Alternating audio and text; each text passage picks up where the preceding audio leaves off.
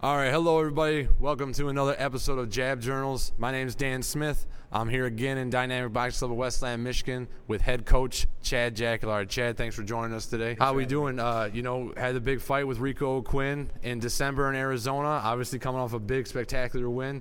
What were you feeling like? You've known Rico since he was a kid and first started. Take me through what you were feeling in that moment. We knew we were going there as an underdog. And they picked us, but we were prepared. I know we didn't have the best training camp that we're going to have this time coming around, but we just went out there and did our thing. We had a game plan. We stuck to it. We knew that it was going to be rough in the beginning. This guy was going to come off fire. And like Rico mentioned in the earlier podcast, that we just stayed relaxed and we knew our time was going to come.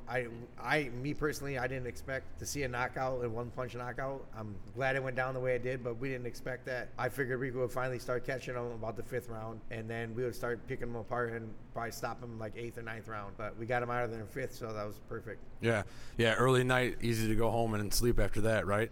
So was there something that was said in the corner you think that turned Rico around, or do you think that it just took him a minute to get the timing, and once he got it, like you said, he was going to just start catching them and end up winning? We knew, like I said, the first couple rounds, we already knew like we were probably going to lose the first couple rounds, and we would get his timing by then. And by the 4th round, when he actually got knocked down again in the 4th round, when he came back to the corner, I told him, and he said, Coach, I'm trying to get it down. And I told him, I said, Rico, we came too far to try. Mm-hmm. Just let your hands go. Just do it. Believe in it. It's going to be there. And it just so happened it was the next round that he caught him. Now, we've talked, off the camera and stuff about the fight. What is it like as a trainer to watch your fighter go through a fight like that where he's not hurt, he's not really out-skilled or anything? It's just, just bad circumstances. Like, the 2 knockdowns weren't really they were flash knockdowns. Mm-hmm. How do you keep him motivated and keep him, especially Rico in specific, how do you keep him going? Well, he was motivated. I was probably more nervous than he was. Mm. And that's how it is for every fight. I'm always more nervous than Rico is. He's so relaxed, cool, calm, and collected, and that's one of his advantages that he takes the ring with him. My job is to make adjustments in between rounds if need be or whatever, give instructions, and he's a great listener. And I told him after the 4th round, I said, just let your hands go. We didn't come this far to try. Don't wait on him no more. Just let him go. And I didn't know what was going to happen the next round, but it did, so that was awesome. Did you know as soon as he landed that punch that it was lights out? I didn't know because from my viewpoint, he was right in my corner, so I didn't even see the punch land. But when he went down, I was looking at his eyes, and I could tell. When I kept staring at his eyes and making sure he wasn't going to get up, and he wasn't going nowhere. So yeah, when he fell, it was like the crowd just went crazy. Like, I don't think anyone was expecting it. To have, it was a packed crowd. Obviously, you guys weren't the main event, but people were there. Like, it was basically a full stadium at that point. Do you feel like, even as the trainer, like obviously you're not going there to fight, do you feel like those butterflies going into big fights like that? Like I said, I'm more nervous than Rico is, and especially on a big stage like that. I'm mic'd up in the corner. There's cameras in my face too, in the corner or whatever. More of an edge than Rico is, but he did his thing that night. He listened, and we had a game plan, and we stuck to it, and it worked. Obviously, Rico has fought on Showtime a couple times before that, so you've been in high pressure situations like that before. Take me through the difference between a local club show or even an amateur boxing show to a big card like the Showtime and DAZN fights. Well, the big difference is the opponent. Mm-hmm. At a local club show, your local club shows, they match you with guys that are going to make you look good or bring you up better or test you just a little bit. On the big stage, we're like the B side. We're going in there. It's an even 50-50 fight. So that's the big difference between even amateur show or club show compared to being on the big stage where there's cameras, or whatever. Now, we touched on it a little bit before. You've been with Rico since he walked in the gym. Did you see something special in him when he first started coming to the gym? Did it take time for him to kind of get into his own? Take me through that. How did you feel about it? I remember when him and his brother both came down here. They were both, first of all, naturally talented. You got to give them that. Natural athletes. Yeah, natural athletes. And they worked hard. They came every day. They trained hard. They focused on what they were doing. They didn't come in here and talk to all their friends and walk around and not work hard. They earned where they're at. They earned it. And Rico is still earning it right now because of his work ethic. Now, you've been around boxing for most of your life now, right? How old were you when you started fighting? I was 10, so 35 years I've been in a boxing. Right, and down in Toledo Boxing Gym, Class City Boxing Club. Coming up through the amateurs, the transition from a fighter to a trainer, was that an easy transition for you? It wasn't too bad. Like I said, I've always been in the gym. So and before I even moved to Michigan, I started coaching in Toledo at my gym at Glass City, and so I got my feet wet down there. And then when I moved to Michigan, I was itching to find a gym to come and start coaching, and I found Dynamic Boxing Club. So been there ever since. Yeah, and you've been the head coach for as long as I can remember of the gym. So training, amateurs. Obviously, when the gym first opened up, we didn't have any professional fighters. We just started training amateurs and doing local shows, and then obviously local tournaments. What was the build-up like? Because you've had pros before, Rico. Mm-hmm. So was it difficult to go from training amateurs to training pros to training both at the same time? It wasn't difficult because we're in the gym and we do the same thing every day. Obviously, when it comes to professionals, you kind of up that training and you do different things. You work on different things, but it wasn't a very difficult transition. It was just kind of natural, actually. Right.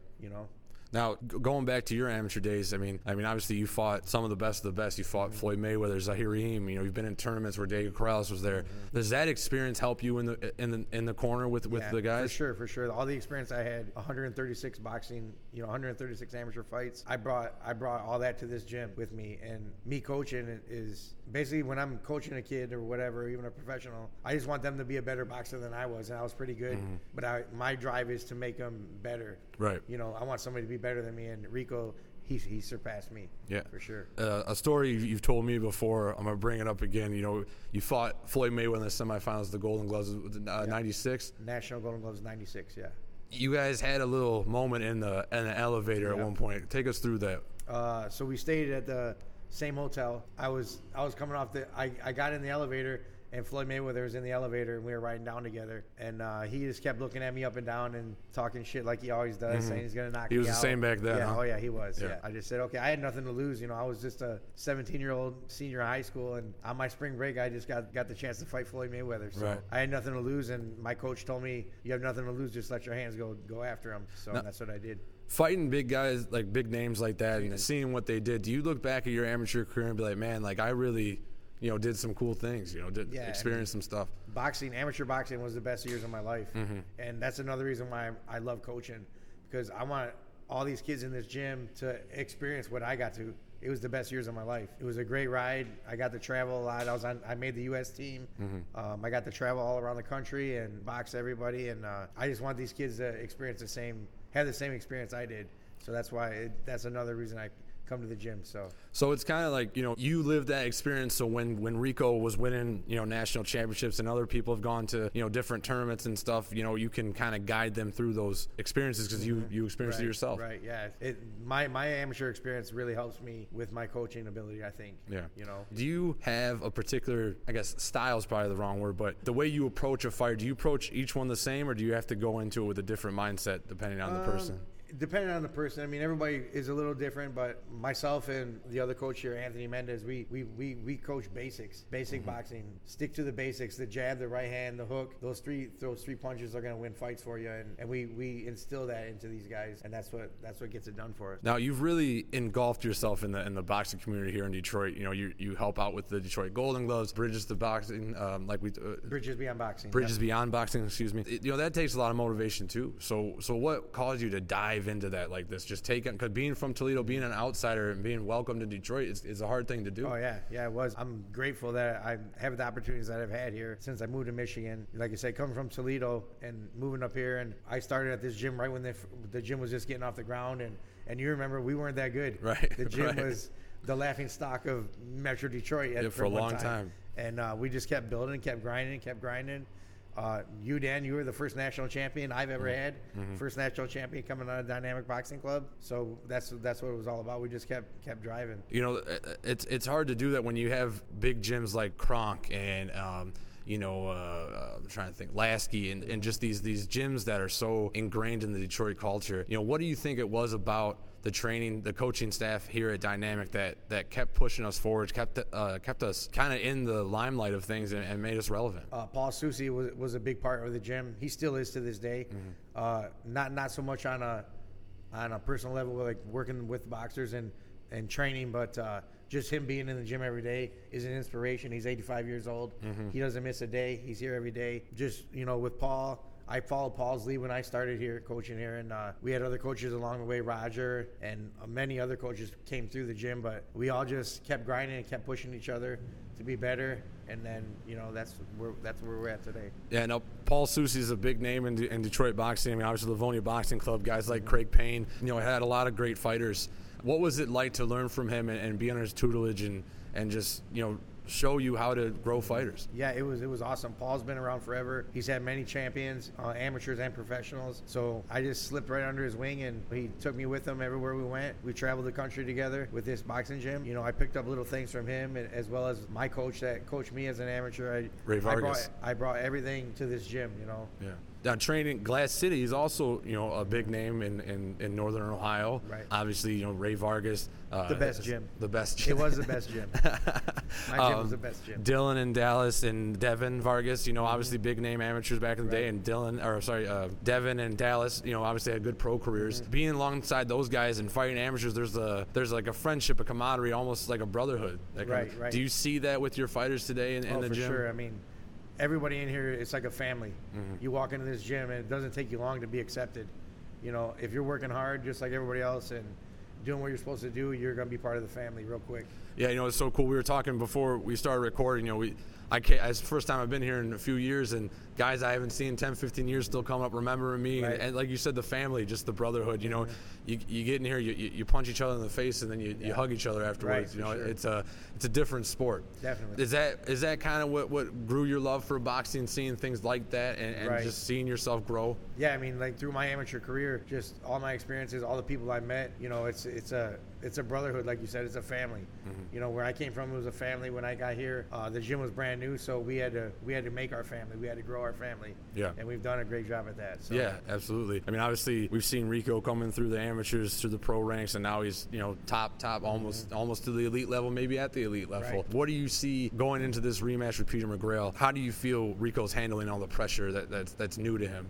I think the pressure doesn't bother Rico. He like you said, we've always had our backs against the wall, and we're coming. No matter what they put in front of us, we're gonna go after it. But I don't think the pressure really bothers him. But it's gonna be hard over there. We know it's gonna be difficult. We're going to this guy's backyard. All his fans are gonna be there. All his people are gonna be there. We're in another country. It's gonna be good, but we're gonna be prepared. Right. We're going to be very well prepared. So even better than we were last fight. Now, going into this fight, obviously, his name's up top now, but it still feels like a B-side mentality. Is that something you guys take into training camp to motivate you? Is that something you don't mind being that B-side, gives that extra? We don't mind being the B-side.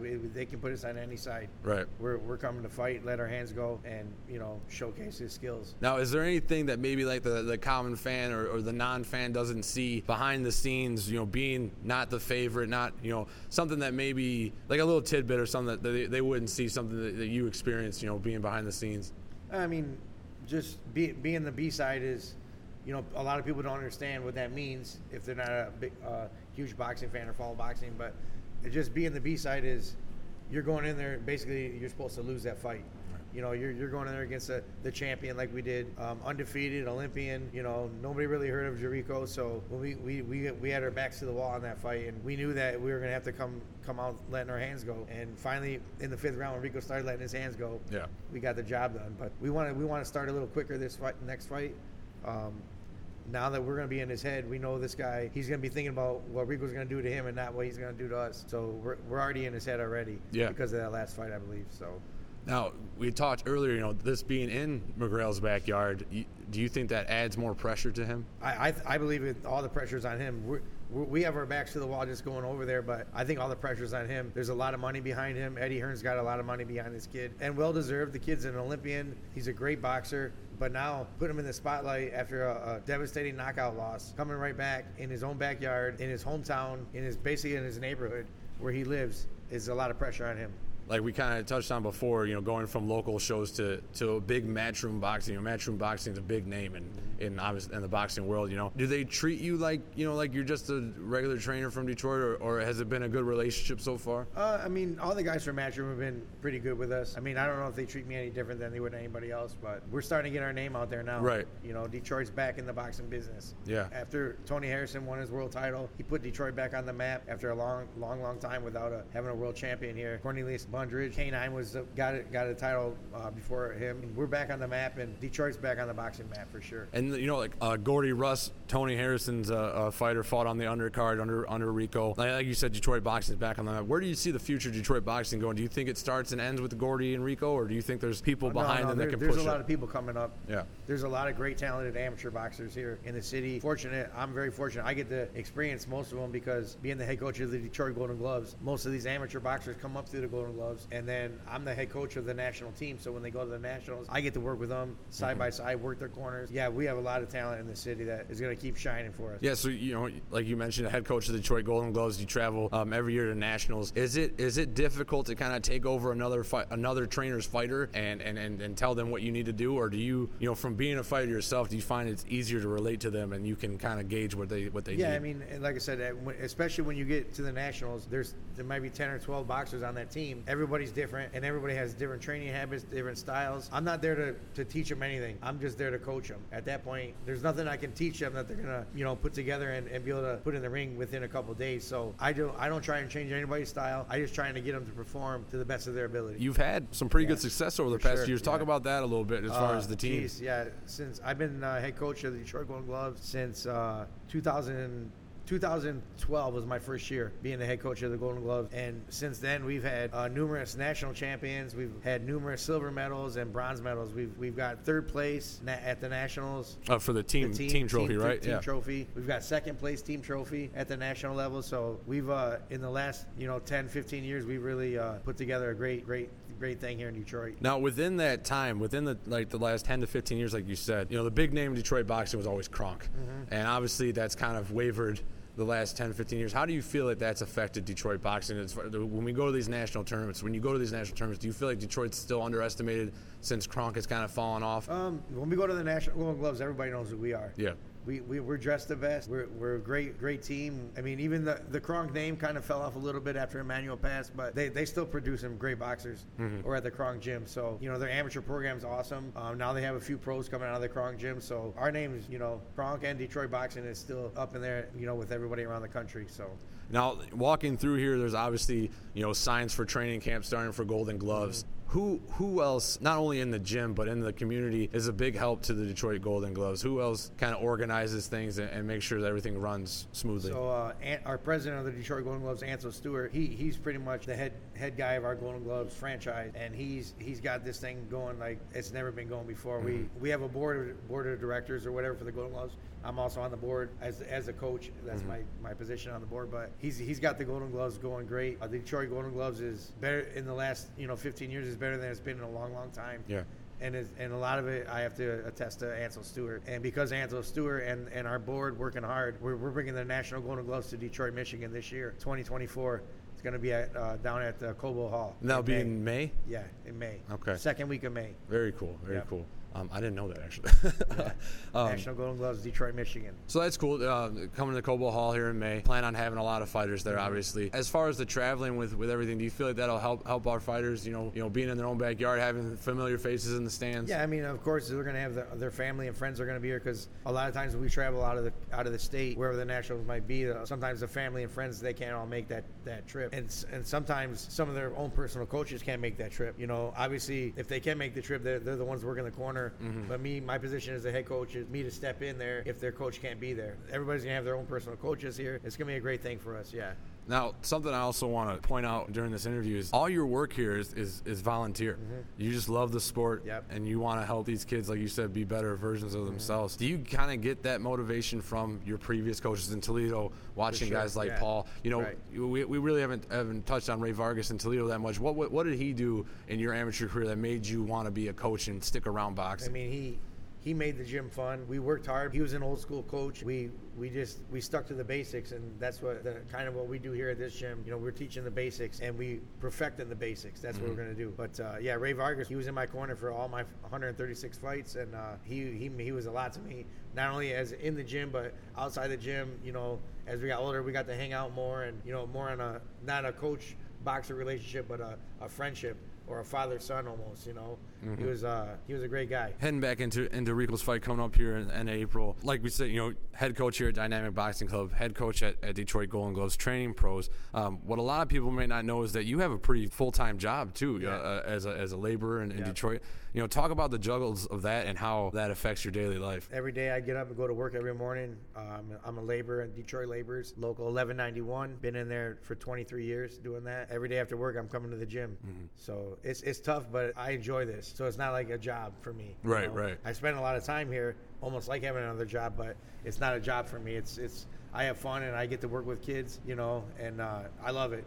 Wouldn't trade it for nothing. Like you've been around Toledo boxing, Detroit boxing, that blue collar mentality. Do you think that really, affects the city and affects the boxing community within the city? Yeah, for sure. I mean, it's just with my experience being around Toledo and Detroit boxing, it's a great thing. Just watching you and Rico through the years and other fighters from the gym really just take on the hard route. No one's really had it easy here in a long time. Like you said, Tony Harrison was the most recent world champion, but even he, didn't have a traditional upbringing in the program. He had to bounce around a few before he found his groove. How do you keep motivating fighters to go through those struggles and to show them? Do you use Tony and K9 as examples of what can be? Right. I mean, yeah, just part of being a coach is helping motivate these guys too, because this sport isn't easy. It's physically hard. It's mentally hard, so you have to be the guy to let them lean on you a little bit and, just motivate them to keep going, even when the time gets tough, or you're in a fight and you take a loss that you thought you should have won. Just tell them to keep their head up, keep grinding. This is no big deal. We're going to get back, Yeah. So you guys have definitely taken that blue collar mentality into your careers. I was talking to Rico in his interview and just saying that you guys have bounced around to different promoters and things like that. And it seems like now you guys have really found a groove and have a solid team behind you. Who was an addition to the team that really helped you guys out and has helped move you forward to these next level fights? So, I mean, like I said, I've been the head coach at Dynamic Boxing Club, but I'm basically just a face. And there's so many people behind the scenes that deserve even more credit than I do, because without them, I couldn't even do what I do. And that includes Coach Anthony Mendez and Paul Susi and our new manager, Eric Olson from Thomas McGee's. Although everybody's just stepping up. We've had other coaches. Tony Colino has been in our camps before. We've had a great, tight-knit group of guys that really make this thing work. I'm the face of it. I'm the one that's in the corner. I'm in front of the camera, but it's without all those other people behind the scenes, it doesn't happen. You mentioned Eric Olson, being kind of the manager. How much stress does that alleviate from you, having someone handle that side of the game? That takes off so much pressure from me and just lets me do what I want to do most, and that's coach and train. So he's got his plate full. His probably fuller than mine, at times with everything he has to deal with outside of the ring. Yeah, it's a great addition that we have him on our team. We're going into the fight. Your training camp's about to start real soon. Do you still feel as confident as you did before the first one? Oh yeah, for sure. I mean, we're even more confident. Coming in after that last fight, knowing what happened, seeing what happened and the way we took care of business, we're even more confident coming in there. It's going to be like Rocky going to Russia for us going over to England, because it's going to be pretty hostile over there, I'm pretty sure. But whatever, we're prepared for it and we train for it, and we're gonna bring that belt back to Detroit. All right. Do you have a prediction for April 27th? Yeah, I have a prediction. I think we're going to get a late stoppage, 7th or 8th round. All right. You heard it here first, guys. Thanks everyone for tuning in. Chad, thank you for coming down. Man. I appreciate the time, and we'll see you on the next one. Thanks.